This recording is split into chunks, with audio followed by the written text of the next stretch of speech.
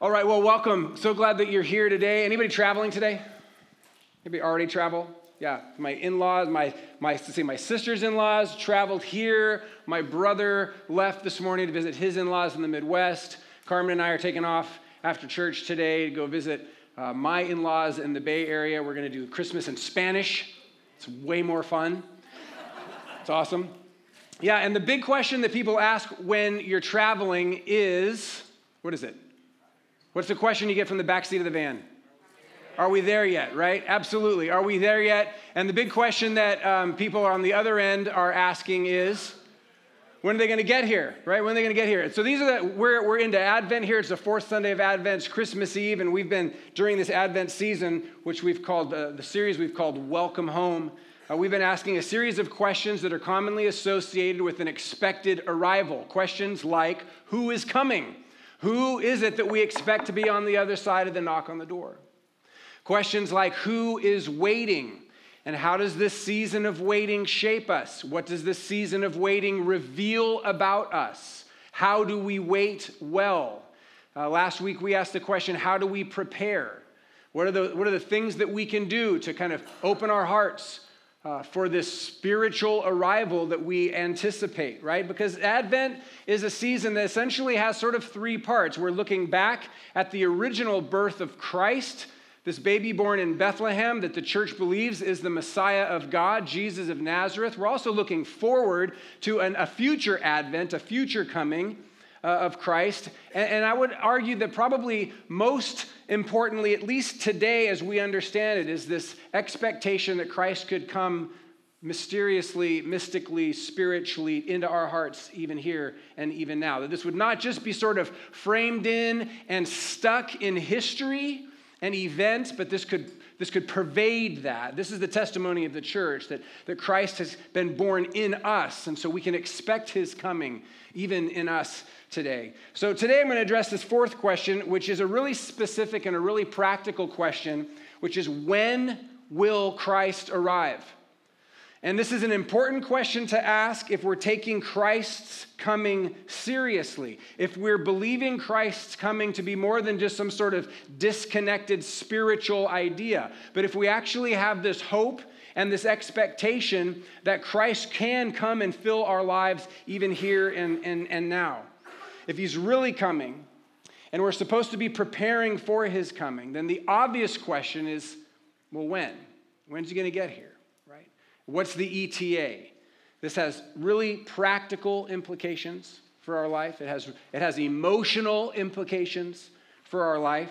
And not only is this an important and common question, but this is a biblical question. When will Christ arrive is asked many times throughout the New Testament. Because the early teachings of the Christian church included not just that this baby had been born in Bethlehem, but that Jesus was going to come again, that he was going to return. And in several ways, and by many authors, this question of when will he come again is addressed. In other words, this is not an avoided issue. This is not just he's going to come again and then don't ever talk about it. They actually do talk about it, and they specifically ask, well, when's it going to happen? In other words, the writers of the New Testament don't avoid this question. They directly address it several places, but here's the thing. The answer to the question, when will he arrive, it's not what we expect it to be, which is almost always the case. It's not the surprise, or the answer is a bit surprising. Here's what I'm talking about. Jesus himself addresses this question about when he is going to return in Mark chapter 13. And this is what he says, beginning in verse 32. He says, about that day or hour, no one knows, not even the angels in heaven, nor the Son. He's referring here to himself, but only the Father. Be on guard, be alert. You do not know when that time will come. It's like a man going away. He leaves his house, he puts his servants in charge, each with their assigned task, and tells the one at the door to keep watch. Therefore, keep watch, because you do not know when the owner of the house will come back, whether in the evening or at midnight or when the rooster crows or at dawn.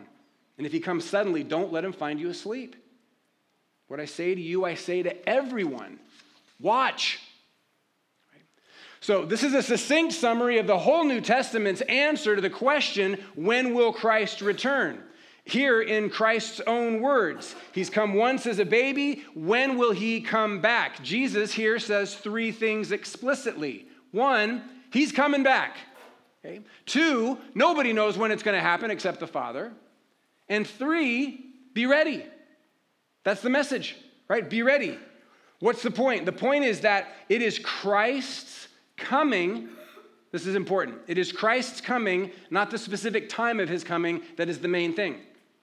It is the fact that Christ is coming, not the details around his coming, that is the main thing. Now, it's totally natural for us to ask, when's he going to come? Because typically the question about people's arrival lives within that context. Tell me what to expect. When are they going to show up? That's how you prepare for someone's arrival, with their arrival time in mind, right? Maybe it flexes a little, maybe a flight gets delayed or canceled, but the whole arrival takes place within this very known structure of time and specific expectation.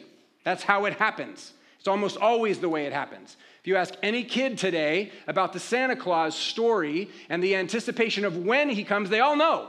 They know when it's going to happen, right? This is part of the deal. But in the case of Christ's return, the timing matters far less than the arrival itself. It's the coming of Christ that matters in so many ways, on so many levels. Christ's coming, friends, is what defines the reality. It's that he comes. When he comes is just sort of a detail in comparison. Okay? And you all know this. You know this. If I were to say his physical return is going to happen in 2025 or 2026, you'd be like, okay, well, the details there don't really matter so much. The big idea is that he's coming. Or if you told me, well, Christ kind of came into my life, I welcomed Christ into my life when I was 24, or maybe I was 25. It's not that the details aren't important, but it's just not the main thing, right? It's that he came into your life. That's the main thing, not specifically when it happened. Or say the kind of the third option is your journey on earth ends and you meet God and you have that moment of reckoning with God. Maybe it happens when you're 81. Maybe it happens when you're 82. You see what I'm saying? In the big picture, the timing is not as important as the event itself. Christ is going to come. You're going to meet God, right? This is what we're talking about. So why am I making this distinction? Because I think that our focus on the timing, on when Jesus will come, I think it illustrates a fundamental problem with our spirituality. I think it illustrates or it reveals a negative issue that impacts our relationships with God.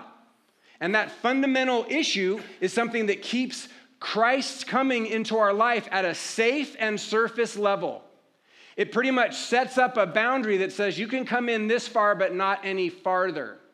And then this is why it matters, because it absolutely restricts the kind of peace that we can experience through Christ and the kind of power that we can experience through Christ. And this issue that I'm talking about, this fundamental flaw that is a part of many of our experiences with God is this. It's the desire for control. It's the desire for control. And that's the kind of thing that is revealed when we ask questions like, well, when is he coming? Well, why do you want to know, right? Why is that so important? Is something out of whack right now? And by your knowing a specific detail about when that's going to be the motivator that you need? Is that why? Is it your desire to be sort of prepped and ready? Is it some sort of desire for comfort? And it's understandable because our culture, in other words, the question is, when is he coming? And Jesus' answer is, just be ready. And we have trouble with that because we live in a place where our expectations are they're just finely tuned. We are nurtured into a reality where we expect detailed control about almost everything. Just listen to somebody order their coffee. I mean, we expect detailed control, the ability to like customize and understand and be comfortable with, and if I don't like it, I'm going to give it back, kind of control over our life, right? This is the way life is for us, for most of us. Think about the dashboard of your car. We have a minivan. It has a temperature control on the driver's side. It has a separate temperature control on the passenger side, which is 14 inches away from the driver's side. How ridiculous is that? Who thought of that? Somebody who's like, you know what? These people are going to love personalized control. This is the way we like it. We want to know what to expect. Well, I like driving at 76, and my wife likes it at 79, right? It's like that's the way we kind of like it. We want that specific ability to control.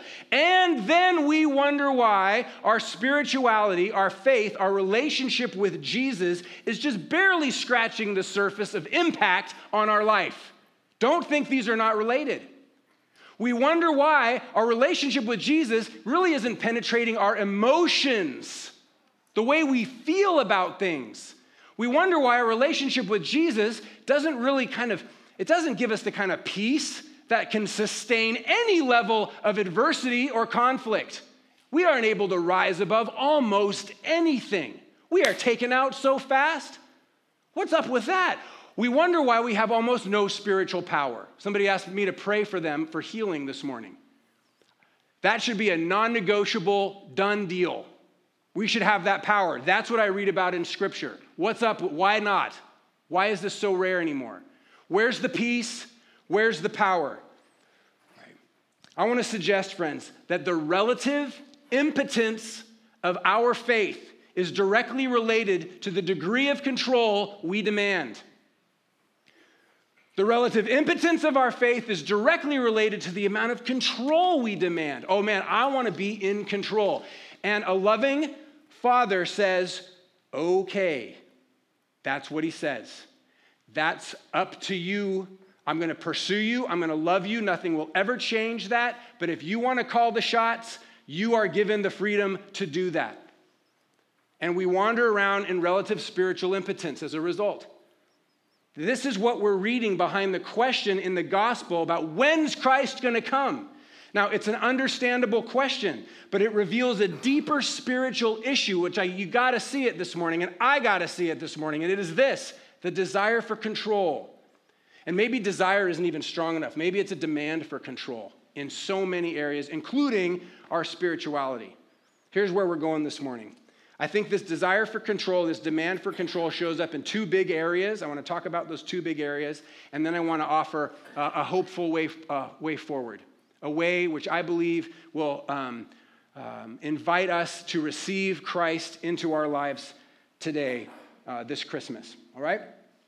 So first, one way that our desire for control is revealed is this. We want Jesus to fit into our time frame. I'm talking really practical stuff this morning. We want Jesus to fit into our time frame. That is often what's behind the question, when will he arrive? It is not born out of devotion. It is born out of a desire for more information, which is going to be used by us to put us in this position, frankly, this illusion that we're in control. Give me more information because I'll feel better about that. I'll feel like I'm in control. As if we can set an appointment with Jesus. As if we're going to pull out our calendar and go, okay, what about Thursday at 6 after that event, which I don't want to give up because it's super important to me. So maybe I'll be available for you, Jesus, after that. Does that work for you? Can we check that? Do you have room in your calendar for that? It's like we say to Jesus, I can fit you in on Tuesdays, after I drop the kids off at school before my first appointment. You available then? That works for me. Does that work for you, Jesus? I mean, it's ridiculous, right? But this is essentially, we may not say it, but I'm witnessing in my own life and in the life of our culture and our community. We want Christ's coming to fit into our time frame. We want it to work like that. We talk about finding time for prayer. We talk about making time for God. And what we miss is that Christ's coming, friends, Christ's coming, it defines time. Okay? It defines it. Jesus does not fit into time. Jesus defines time. And one of the ways that maybe it'll help our heads get around this, that our culture kind of at least casually embraces this, or has been marked by this until pretty recently, is the central idea that our calendars are still marked by this, right? This is the year AD 2017. And Latin, the year of our Lord, 2017. Still, as we understand time, as something that is defined in part by the coming of Christ. Or we look at some ancient experience, some ancient history, like the Babylonian conquest of Israel, which happened in 586 BC, before Christ.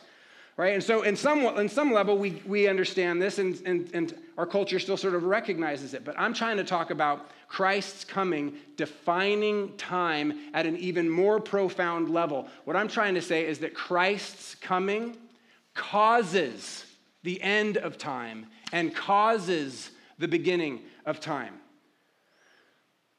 So if you were to ask the question, when does it end? The biblical answer is, when Christ comes. And if you were to ask the question, when does it begin? Well, the biblical answer is when Christ comes. The answer is not a point in time. The answer is a person who created time, exists outside of time, and literally defines time. So this is the difference in a practical sense. It's not, though we wish it were this way, it's not, well, when's he going to come? Well, when's work going to end? It'll end at the end of the shift, and that's at 6 o'clock, and that's in about 22 minutes, so you can prepare for it. Or it ends at the end. The game ends, there's the clock, and the game ends in 2 minutes and 13 seconds, so start gathering up your things, because we can all tell the game's about to end. Or the year will end in 7 or 8 days. So put your things in order and set your goals for the next. We all feel this sense of control, because we know when it's going to end. That's not the way it is in this situation with the coming of Christ. It's more like this. When does the work end? When Christ comes. When Christ comes, the work stops. When Christ comes, game over. Okay.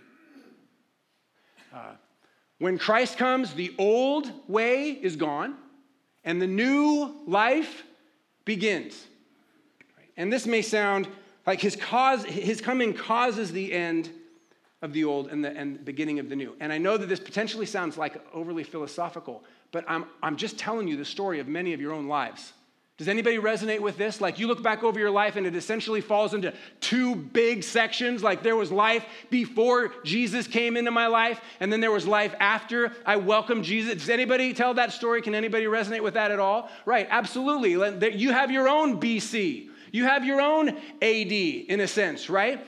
You look back over your life and you can see it as two parts. And it doesn't matter. What I'm trying to say is it doesn't matter if you were 13 like I was, if you were 40 like my dad was, or you're 75 when Christ came in. What matters is that he came in.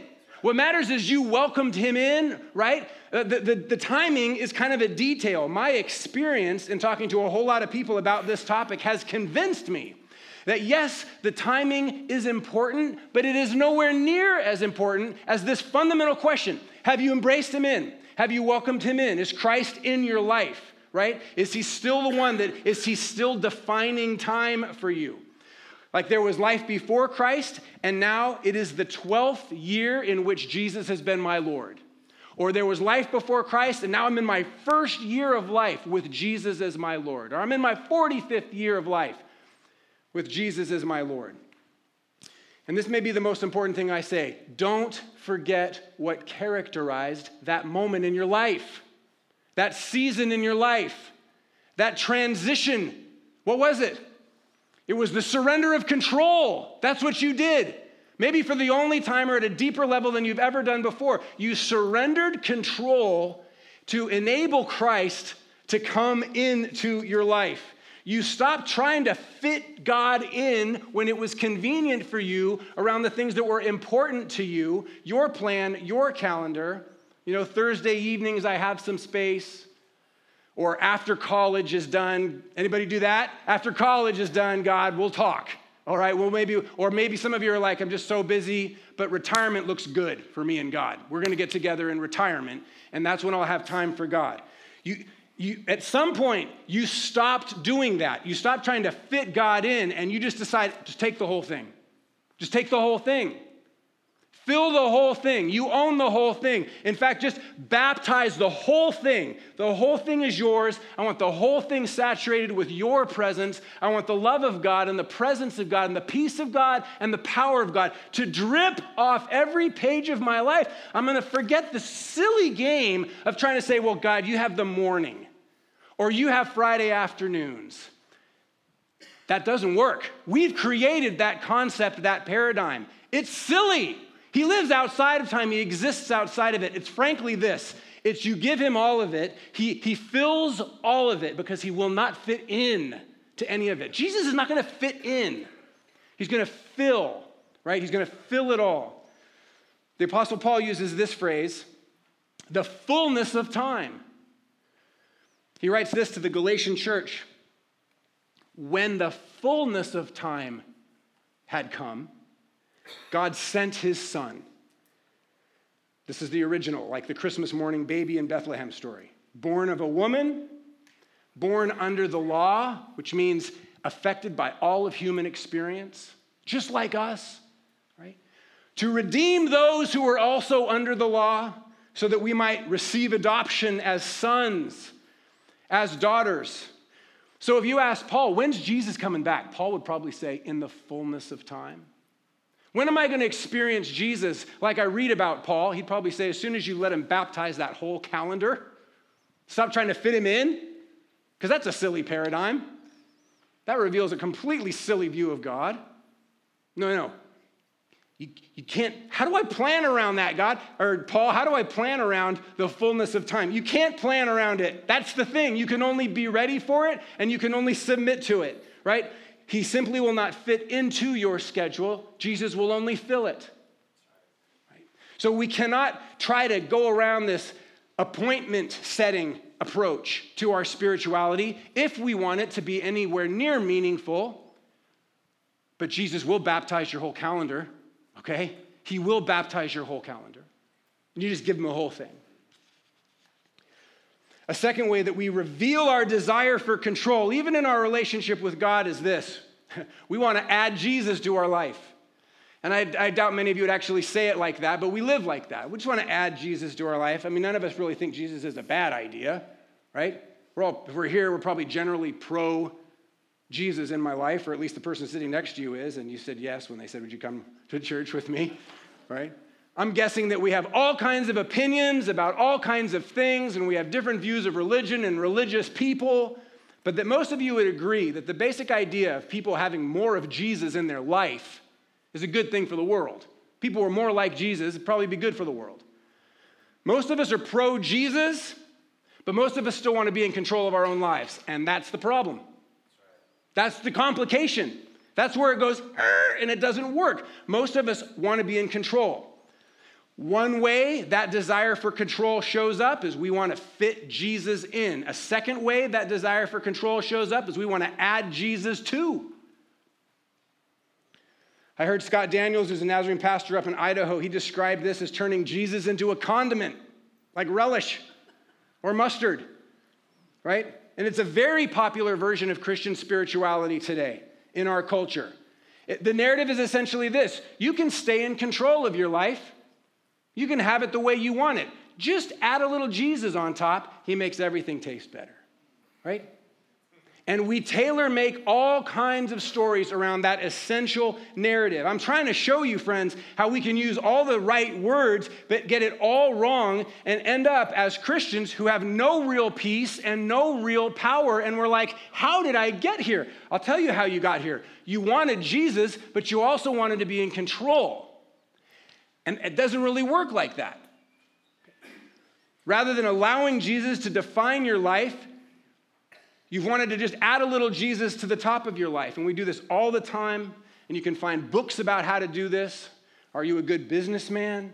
You have a lot of credential and ability and savvy and connections. Well, that's awesome. Why don't you just add a little Jesus on top of that, and he'll make it even better, right? There's books like that.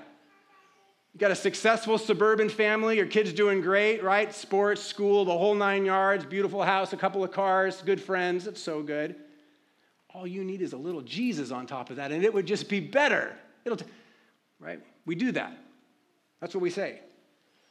and it'll be better. Here's the truth. Any story that reduces Jesus to something you add in for extra flavor at some point is not the true story. And apparently a lot of people are okay with it, but it is a far cry from why Jesus came into the earth as a human. It is a far cry from what Jesus had in mind when he said, I'm going to save this planet and restore it to what we originally planned for it to be.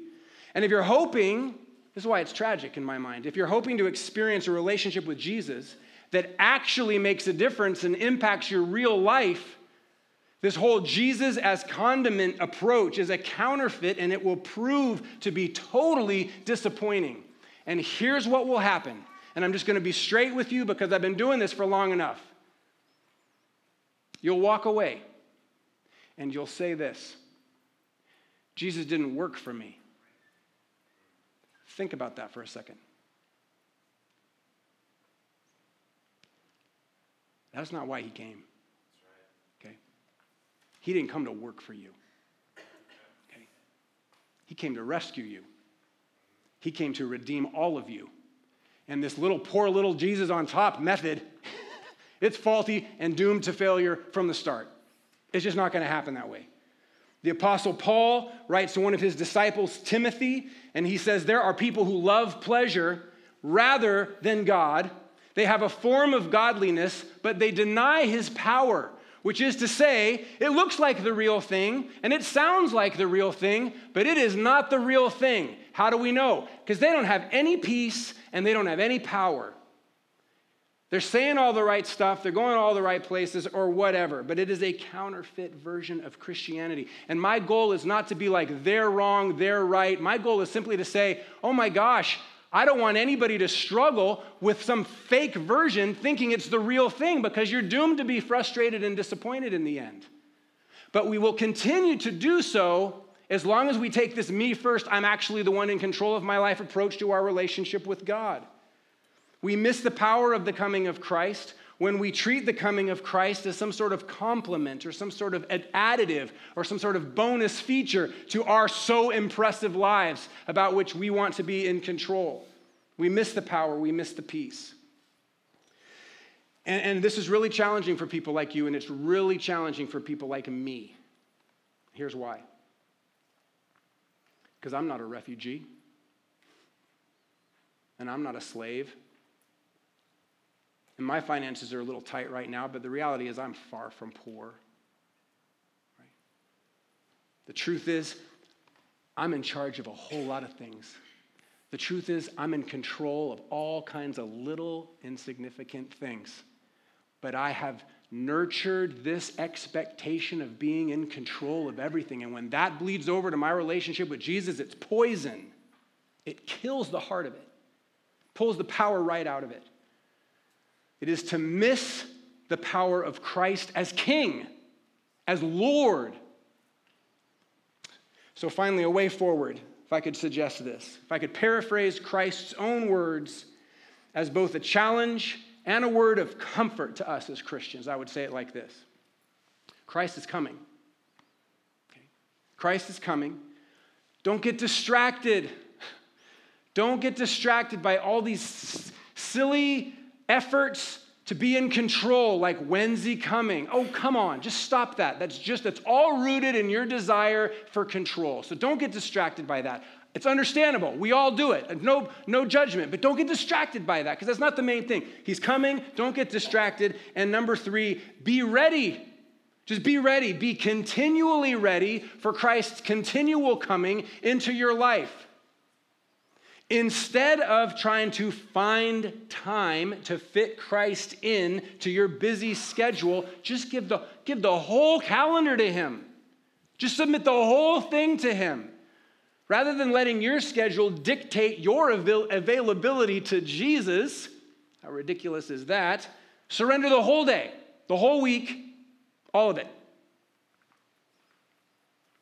Your waking moments, just surrender them to him. These are yours. I'm available. I acknowledge you're here. That getting ready time, that crazy, hurried, busy, I submit this to you too, God. This is also yours, and you can be here with me now. That eating breakfast, that drive to work, I'm not trying to fit him in. No, just give him the whole thing. This is yours. Would you be here with me in this time? This is all your time. I just want to be open and available and aware of your goodness to me all through my work. Right? I set up reminders. I don't set up breaks. There are no breaks. There are reminders that Christ is with me in my work. So that's helpful to me. Let me be reminded of what's already true. Not let me take a break from my work and go focus on Jesus. See? It's a difference. It's all of it. Surrender all of it. Your eating time. Be here with me. Your sleeping time, right? May Christ fill it all. May you welcome him into every moment. And may you experience Christ in the fullness of time. And secondly, instead of trying to add Jesus to the rest of your life, instead of trying to figure out how to add him to life, how about this phrase that many of us have said this? Jesus is a big part of my life. What? A part of your life? Right? He's not a part of your life, small or big. That will not work, is what I'm trying to say. And he is the one true Lord over everything. That's what he is. That's who he is. Not the part of your life. Fundamentally flawed view. No, he is and will only be the Lord over all. So embrace him as the Lord over, submit to him, surrender to him as the Lord over all, the King of all. May you surrender every part to the one who will not be a part, the one who will only be the King and the Lord of everything, of your home. God, this is yours. It's a chaotic disaster half of the time or more, but I surrender it to you, right? Your family, just give it to Jesus. The whole thing is yours. I'm surrendering control. It doesn't mean I'm not engaged. It doesn't mean I don't work hard. It doesn't mean I don't try. It doesn't mean I don't apply myself, but I'm not the one in charge and in control here. I'm surrendering it to God. Your work, your career, your practical demands of the day, surrender them to Jesus. Take all the parts of your life, put them all under the guidance and the charge of Jesus as the one true King, the one true Lord of everything. Friends, if over the last bunch of years or the last few weeks, you have found yourself to be sitting in the seat of control, you look around and you're like, oh my gosh, I'm in charge. I'm acting like I'm the king of this whole thing. I'm sitting in the throne. If that has happened, man, surrender it again to Jesus. Surrender it again to God, the one who has given you life and breath and everything in this. Surrender it all back to him, your creator, your redeemer, the one true lover of your soul. And may he be born again in you today. Amen? May he fill time for you. May he reign over all of your life. And may you experience the fullness of joy and peace and power that we read about as the fruit of this relationship with Jesus that is offered to all of us because of what Christ has done for us, not because of what we do for ourselves. So let's pray for grace. Super simple, right? And super challenging because we just continue to be forced into just the immediate needs and my ability to fix it. Right? So let's pray. Lord, I pray that you would grace each of these today who are here to step back. I pray for somehow some kind of slowness tonight or tomorrow. And I pray for grace to step back and go, oh my goodness, how did I arrive here? And to just say it again, to welcome you in fullness. Give us the courage to surrender what's scary for us to surrender. Give us boldness to just offer the whole thing to you.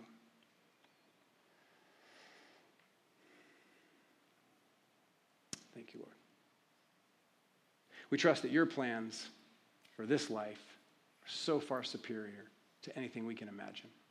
And so we pray for grace to walk with you through the pain and the loss and the fear and the questions. And may your presence and power characterize our spirituality. In Christ's name, amen.